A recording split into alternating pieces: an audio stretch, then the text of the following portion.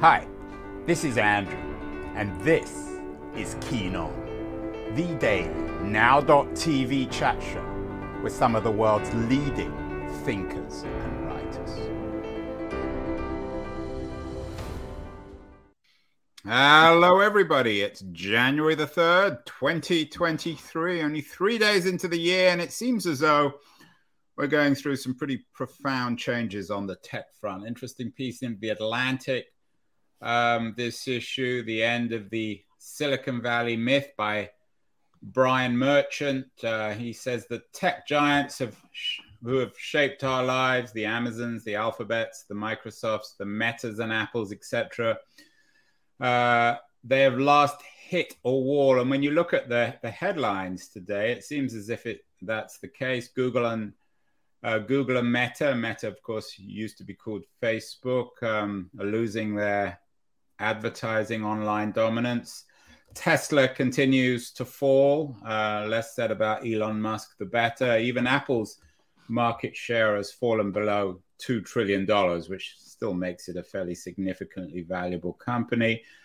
Particularly interesting, Microsoft workers are now forming the company's first union in the United States. Microsoft seems, of all these big tech companies, to be the most enlightened. And one of my favorite tech guys, Brad Feld, who's been on the show before a couple of times, on his blog on Feld Thought, said it feels now like 2000, the tech crash back then. So thought we'd get Brad on to talk a little bit more about why January 2023 is beginning to feel like 2000. Brad, Happy New Year. Happy New Year to you. You're a VC and all that. You've done well out of tech, but my sense is you're not too unhappy with what's happening at the moment. Is that fair? Yeah, unhappy is such a loaded word. There's a great Charlie Munger thing that went around over the weekend about, how much better off many of us are than, 100 years ago. And it's one of those things where it's like, shit's happening. You got to deal with it. But from the standpoint of, zoning in on what's happening in the tech industry today, I'm not unhappy. The last couple of years, and really, if you have to go back 12 months, but prior to 12 months ago, so 2021 and earlier, we had reached a peak moment of suspension of disbelief. And that moment probably peaked around mid-November 2021. And, since then, it's been a steady slide down.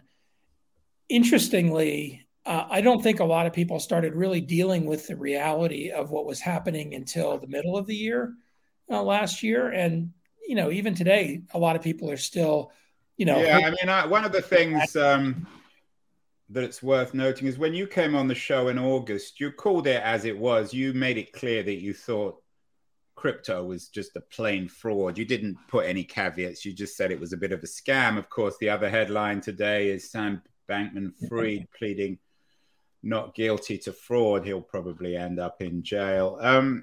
Why are so few tech insiders, Brad, not willing to call it as it is, even though they generally know the truth? I think a couple of things. One is, in a lot of cases, there's no incentive to say it. There's an age-old quote. I don't know where it first started, but it gets repeated every now and then, which is, you play the game that's on the field. And, when everybody is hyping everything, it's very easy to get pulled into whatever that is. The other side of it is, I think a lot of people, I use the word suspend disbelief. The dynamics of the tech industry over, I'm in my late 50s, over my whole life has been a pretty steady ride of boom and bust, of innovation and new things being way, way, way ahead of where the market is, where the customer is when they first come about, or sort of the vision that people have that they're selling not be backed up by the technology. And, you know, there's this very aggressive hype cycle that Gartner talks about that turns out to be very valid in lots of different segments where everybody gets tangled up in the, wow, this is the great next new thing. And ultimately, in terms of value creation, you got to build a fucking business. And everybody sort of knows that at some level. But there's the hope that, you know, maybe I can get out of the investment before, you know, the moment of truth comes, or this time it's going to be different, all kinds of cliches like that. And, you know, it kind of plays out over and over again the same way.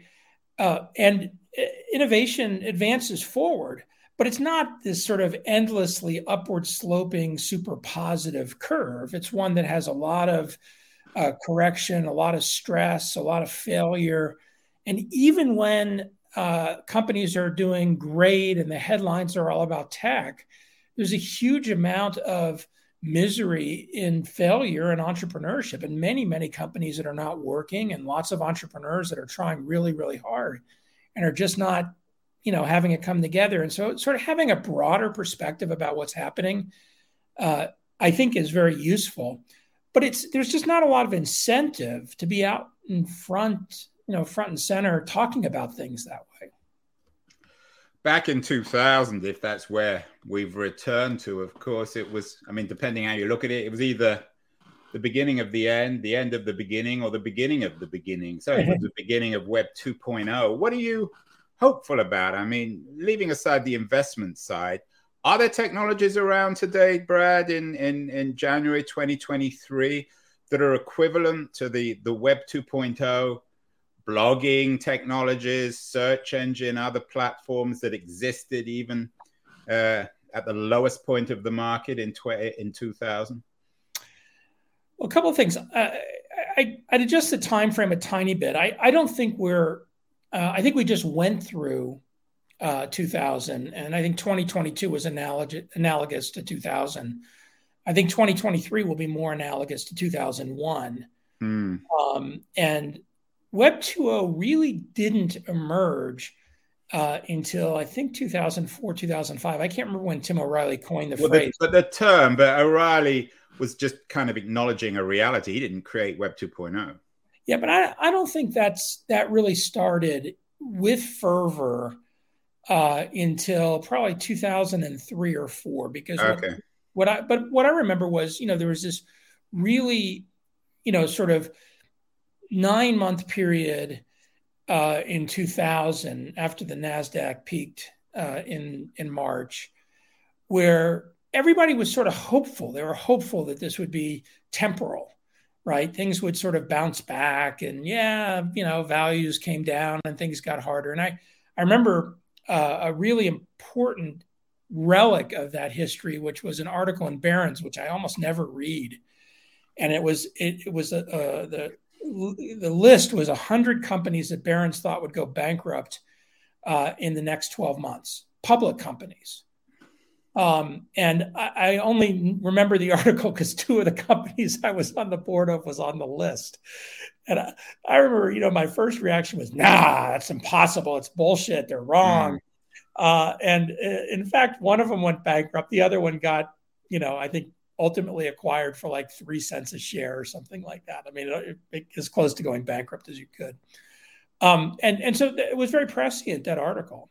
And as time unfolded, by about 2003, 2004, there was starting to be a sort of positive sentiment again. But 2001 and 2002 were very hard years, from which came some good companies. And I think that's the moment we're entering now, which is another very hard year. But this time, the number of companies that are well-funded are significantly greater. The number of companies that actually have decent business models, you know, on an absolute basis, are much greater.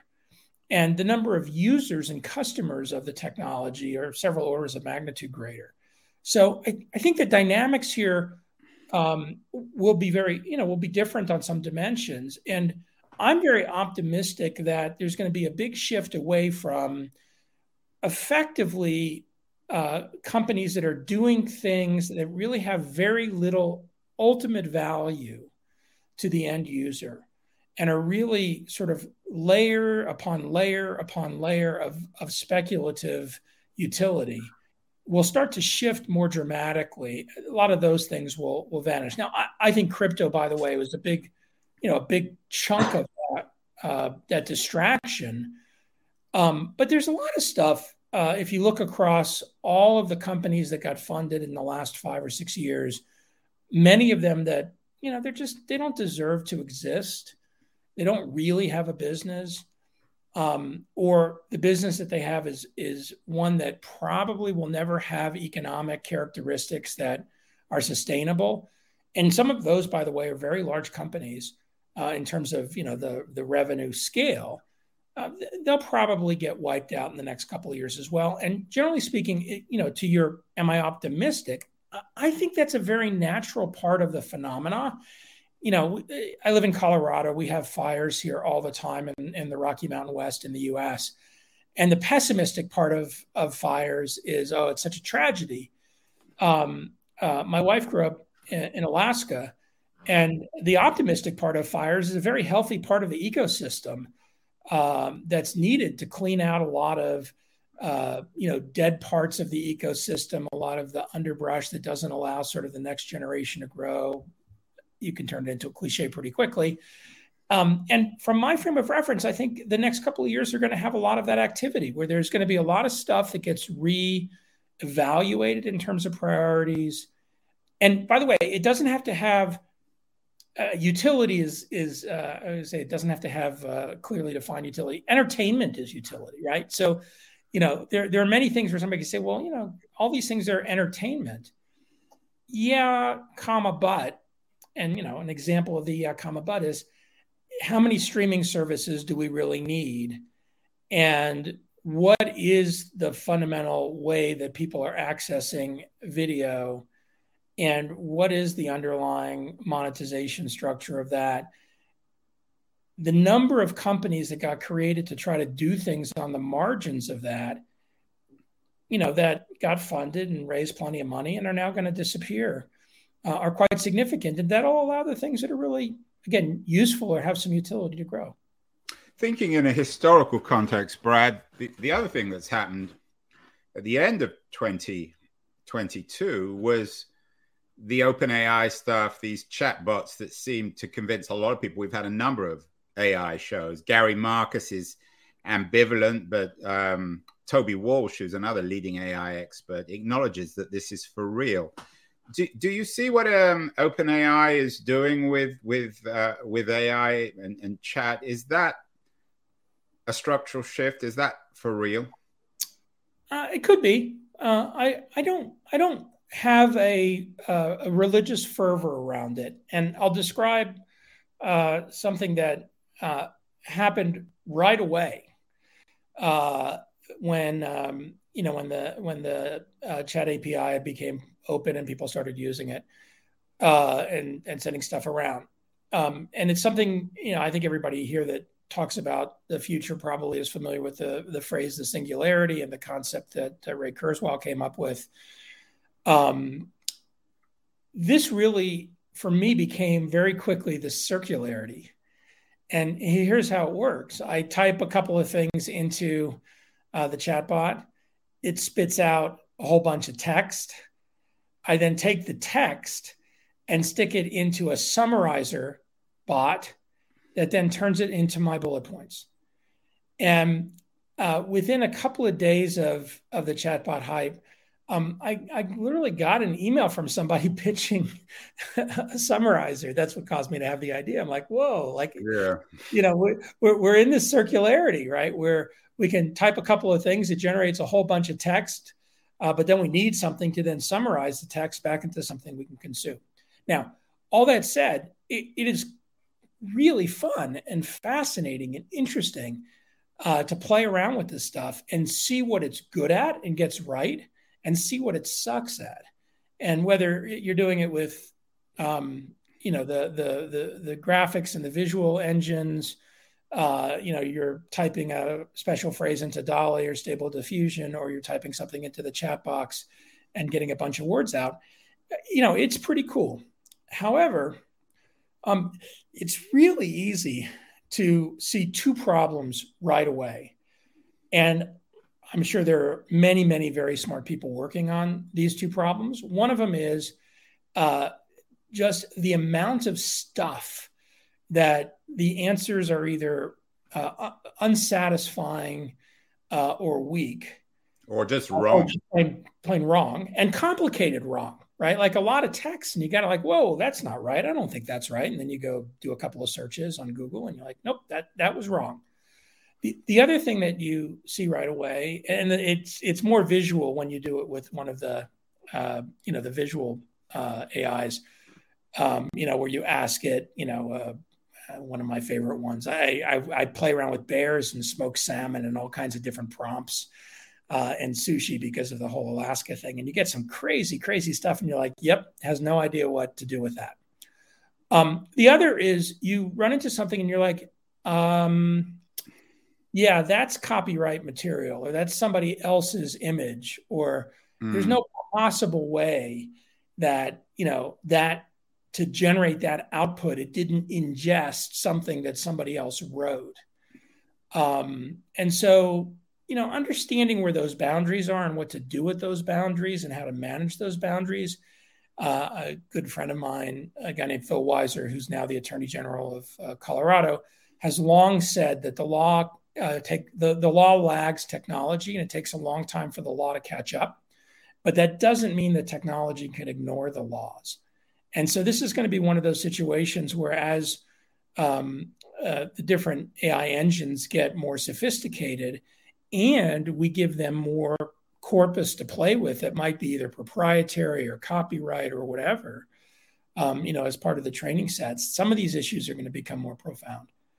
All that said, it's super, super interesting, really fascinating, and not surprising. The letters A and I are now being slapped on all kinds of everything funding pitches that have nothing to do with artificial intelligence. So, that's very predictable and, just part of the cycle. Maybe I should call this show AI, as you say, it's not in any way AI. And of course, in a cultural and political sense, the implications of AI for pessimists is they'll replace human beings. And then we get into the whole labor issue. I wonder if you had any thoughts on this Microsoft workers' decision to form the company's first union. Do you think that we are in a period going forward where large companies will not be able to exist without allowing their employees to form unions? I'm going to put myself firmly in the I don't know category. The efforts to create unionization of different employee groups in different tech companies has been something that, in the last 3 or 4 years, there's been a lot of real effort, whether it's with Apple in the stores or with Amazon and the distribution centers.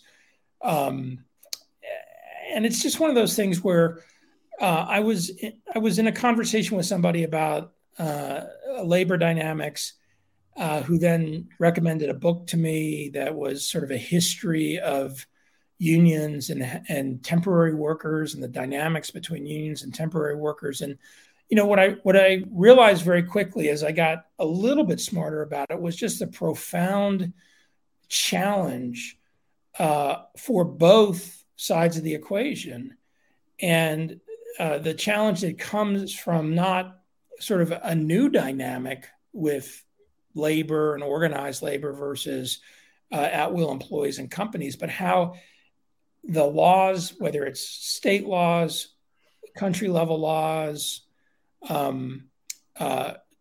history of dynamics with individual companies, sort of constraints around what people can and can't do. It's a very, very complicated and frankly, very politicized mess that it's hard to predict where it goes. For me personally, as somebody who's invested in and worked with very young companies and had a number of those young companies grow up to be much larger companies, I think the unionization efforts aimed at smaller companies tend to be very, very confusing and disorienting to me. It doesn't make a ton of sense. There's a certain point and a certain category of workers in different types of companies where it makes more sense to me as those companies get larger. But if you tie the history, back and you think about physical labor versus, what for many years has been categorized as knowledge workers, it's a hard thing to separate. So again, I started with, I don't really know. I don't perceive myself to be an expert at it. And I find many of the arguments, both sides, to be very complicated and not really clear to me. What about on the Amazon front? Do you think that Amazon's profitability, they could remain a profitable company, but they never would have been a miraculously profitable company without the ability to sort of to not allow or not have their workers form unions. Do you think that in a way this reflects Merchant's point about the end of the Silicon Valley myth that these companies are exceptional, that they exist outside traditional laws of economic gravity? Yeah, the Amazon example is a fascinating one because I think labor is a piece of that, but also for many, many years, Amazon's tax avoidance schemes, especially sales tax avoidance in local geographies, were an enormous competitive advantage for it relative to local businesses and businesses it was competing with. I remember a point in time in Colorado for many years where Amazon employees were not even allowed to travel to Colorado because they didn't want to create any evidence of nexus and as a result have to be subject to any sort of sales tax dynamics. Now, over time they changed that, but it created massive economic advantage for them and growth over time. And there have been, a number of different categories of their business where that's true. One of the slides you showed earlier was the one where it mentioned, Meta, Meta's advertising sort of falling apart. And there you go. Amazon further solidifies the spot as third largest digital ad platform. I remember when Amazon started its digital ad platform, that couldn't have been more than 6 or 7, 8 years ago.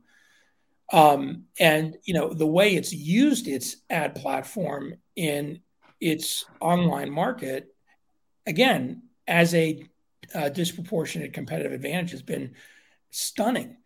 Now, you can argue that those are truly nefarious behaviors by the company. You can also argue that they're hyper-rational economic behaviors by the company. Independent of that, there's no question that those kinds of things have helped Amazon achieve enormous scale.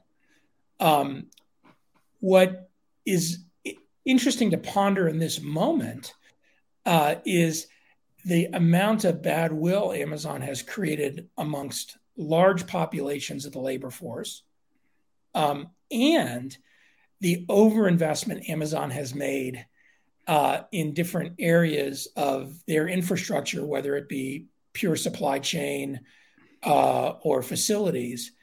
And one way to see it, and it'll be interesting to see when this normalizes. But Amazon, even though its P&L was not necessarily a huge net income generator, was a massive free cash flow machine. And that reversed a year ago, 5 or 6 quarters ago, and in a really dramatic way. It's not dissimilar to some of the things that you're seeing in other businesses. When you look at B2B SaaS companies and scale B2B SaaS companies, there was a recent thing that went around about Salesforce where their payback period, their gross margin payback on a new customer went from 2 years to a decade. I feel like somebody said 100 years, but I think it's a decade. It doesn't feel like 100 years would be possible. That math won't work. So let's say it went from 2 years to a decade. Well, if your payback on acquiring a new customer on a gross margin basis is a decade, well, that doesn't work. That's not worth 10 times forward revenue. And so the underlying fundamental economics of these businesses do come into play. And one of the reasons, and come back to Microsoft, Microsoft has been such a strong company for so many years is because for much of their product line, not all of it, but for much of their product line, they have a very nominal cost of goods sold. They mess that up in different parts of time with different parts of businesses and different investment cycles. But in the last, again, 4 or 5 years, 6 years under the current leadership, they've done an excellent job with that. And you look at other companies, right? I mean, if Google just stopped doing all the other shit they did and you got rid of all that other shit that they did for the last 15 years, that was just massive cash burn experimentation, and concentrated all of their economics on what was essentially the ad business. And, instead of investing that in a whole bunch of other stuff that really hasn't had huge payback, you bought back shares and you distributed cash to shareholders. It'd be pretty incredible. And again, just as an argument there, Apple on the other end, again, saw an article recently, Apple in the last, I think decade has distributed something like half a $1 trillion to shareholders. It has a $2 billion market cap, a $2 trillion market cap, and has distributed 25% of their market cap in the last decade to shareholders. That's incredible. So, like the core economic engines here are very strong, but they're not different than the rational economics that exist. You just have to understand how the pieces. Yeah, it's all timing. When you think of Amazon and what you're saying, it underlines the fact that Jeff Bezos is a genius on lots of fronts, perhaps most of all on timing in his decision to retire, at least in part. Do you have any take on the history? Wouldn't it be fascinating if he really timed that in a press? Well, he knew. I mean, he's seeing it from the inside. He must understand as well as anyone these issues. Yeah, but the level of prescience that you have to call it 6 months. Well, maybe not. I mean, it seems like the opposite of Bezos is Musk. Do you have any thoughts on Musk, Brad? Do you know him? No, I don't know. Is he insane? Does he know what he's doing? Should we care about him? I don't. Like, I think there's so much conversation about it. I'll let other people be entertained with whatever they think, but it's not good. Well, you passed on Bezos. When you came on the show in July 2020, you talked about how venture capitalists can reshape communities for the better. At the beginning of this conversation, you talked about there not being an incentive for VCs to tell the truth. But you know better than anyone that VCs aren't just obsessed with making money. They have consciences. They want to make the world a better place. You're not alone. I've got other VC friends like Albert Wenger at Union Square Ventures who want to make money, but also want to make the world a better place. Is there any possibility that this latest upheaval might result in a more moral, more responsible VC community? I hope so. I think that when I look at my own long arc, I've been investing as a VC since the mid 1990s. You for periods of time, you have VC communities, whether they're across the whole industry as an aggregate or in different geographies or in different sectors, where the majority or significant number of investors are very focused on innovation and are very focused on helping entrepreneurs be successful, and approach it, from their own frames of references and different personalities and different value systems, but from fundamentally the similar perspective, which is they're trying to be a participant in something that I'm going to overuse the word innovation, accelerates innovation forward. When and I've seen this now multiple times, when greed kicks in, and more people are attracted to being investors because of the amount of money being made by investors, and true for entrepreneurs too. When entrepreneurship becomes viewed as a source of huge wealth creation as the primary driver, you get misallocation of supply. All of a sudden, a whole bunch of people get involved and start doing a bunch of stuff and are doing it, when I was first doing it, there was a VC that talked about you really want people who are not mercenary; they're missionary. They're on a mission. And I've seen this in companies. I mean, I was an investor in a company called Zynga, which was one of the first Pincus, right? Mark Pincus, right? And it was a company created in a moment of time that was, it created a new form of entertainment. It grew incredibly fast. We invested when it was about 10 people. Mark had enormous energy for the vision he was trying to create and the thing he was trying to do. And I would say for probably the first 1,000 employees of that company, it was very much mission driven. People, it was entertainment. People were not making a new form of, energy or, lowering the carbon output of the planet or something like that. But, entertainment is part of our species consumption pattern. And this was a way to have people be entertained in a social context versus not. By the time the company got to about 1,000 employees, it was clearly very successful. People started joining not because they cared at all about the products the company was making, but because they just wanted to make bucks. They just wanted to make more money. They saw this as a thing that was going to be a source of wealth for them. I think this is one of those moments where there's a massive, massive reset on that dynamic for entrepreneurs. There are many entrepreneurs, even when they have an abundance of wealth, still are very, very focused on creating the next wave of stuff, the next wave of innovation. And there are many others who, once they have an enormous amount of wealth, are very interested in exerting their power in other ways and, in influencing society in ways that, fit their worldview. And interestingly, in the venture community, broadly read, it tends to be less visible than the entrepreneurs. But interestingly, the VCs have a lot of impact on how the money gets allocated. And so by definition, it has a downstream impact on where people spend their time and what they put their energy into.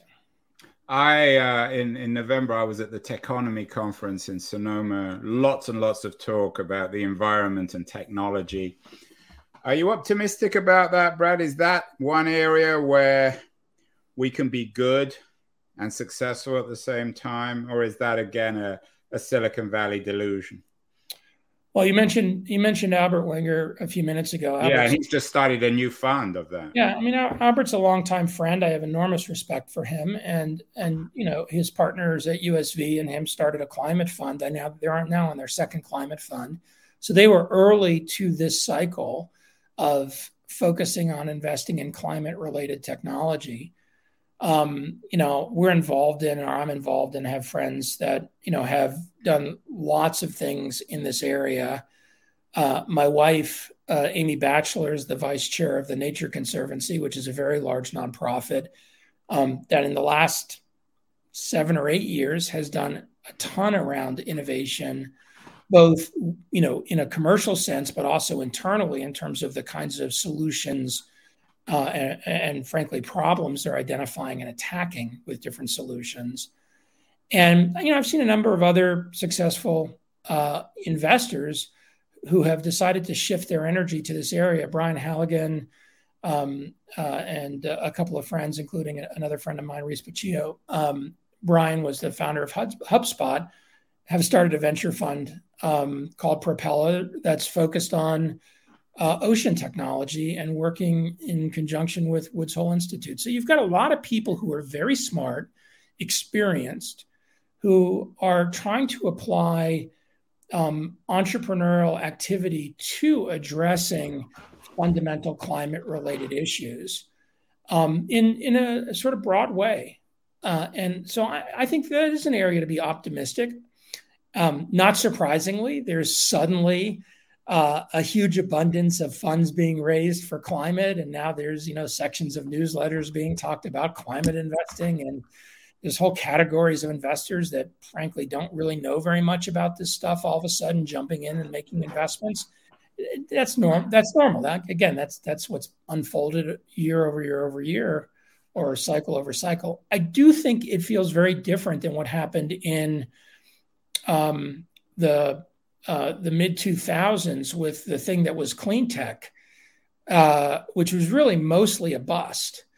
And that mostly a bust, with the benefit of hindsight from my perspective, is that you had a whole bunch of software IT VCs and investors who piled into very expensive, really structured finance type transactions to try to generate, quote, clean tech innovation, and really didn't focus on the same kinds of innovation economics that they'd had a lot of success with prior. This feels different. This feels much more informed. It feels much more focused on the underlying technologies, whether they be software or be hardware, or be something that's bio-related.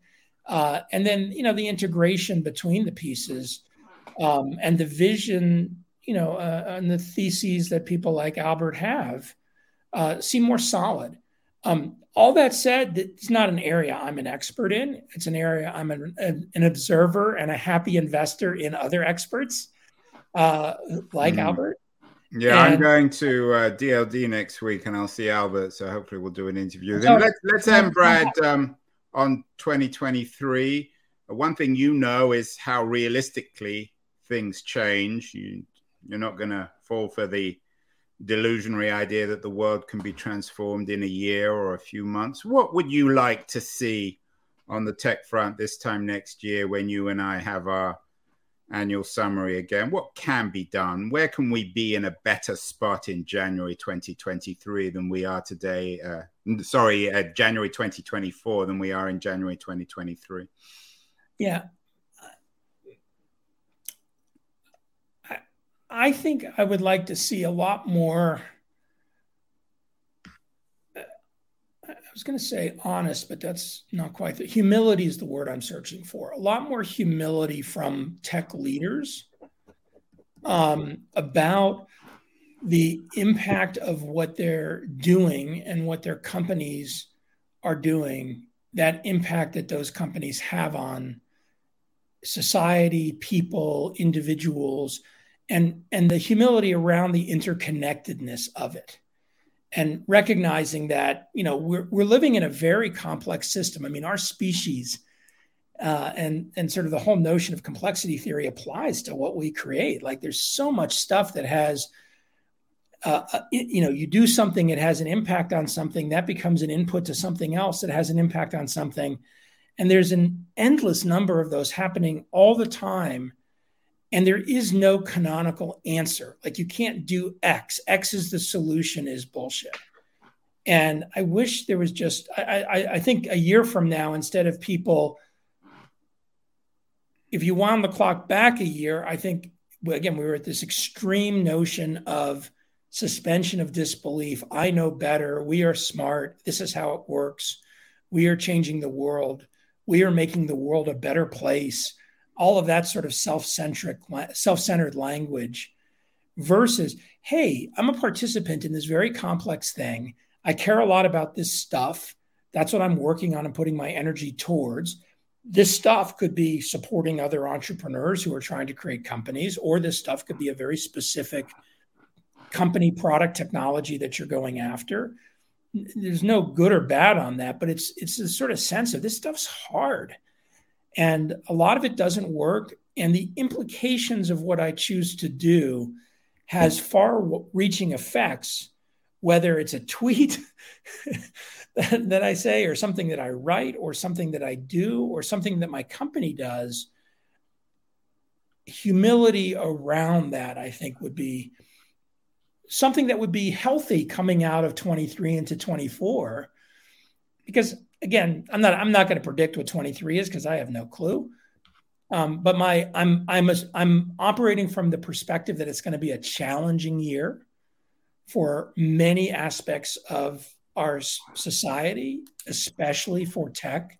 That there's a huge amount of stuff that still needs to unwind and get back to a normative place. And as a result, it's just the people that sort of focus on it, deal with reality, and then just do the stuff that has to be done, work hard at it, and do it as well as they know how with others. That's what I wish more would happen. Excellent.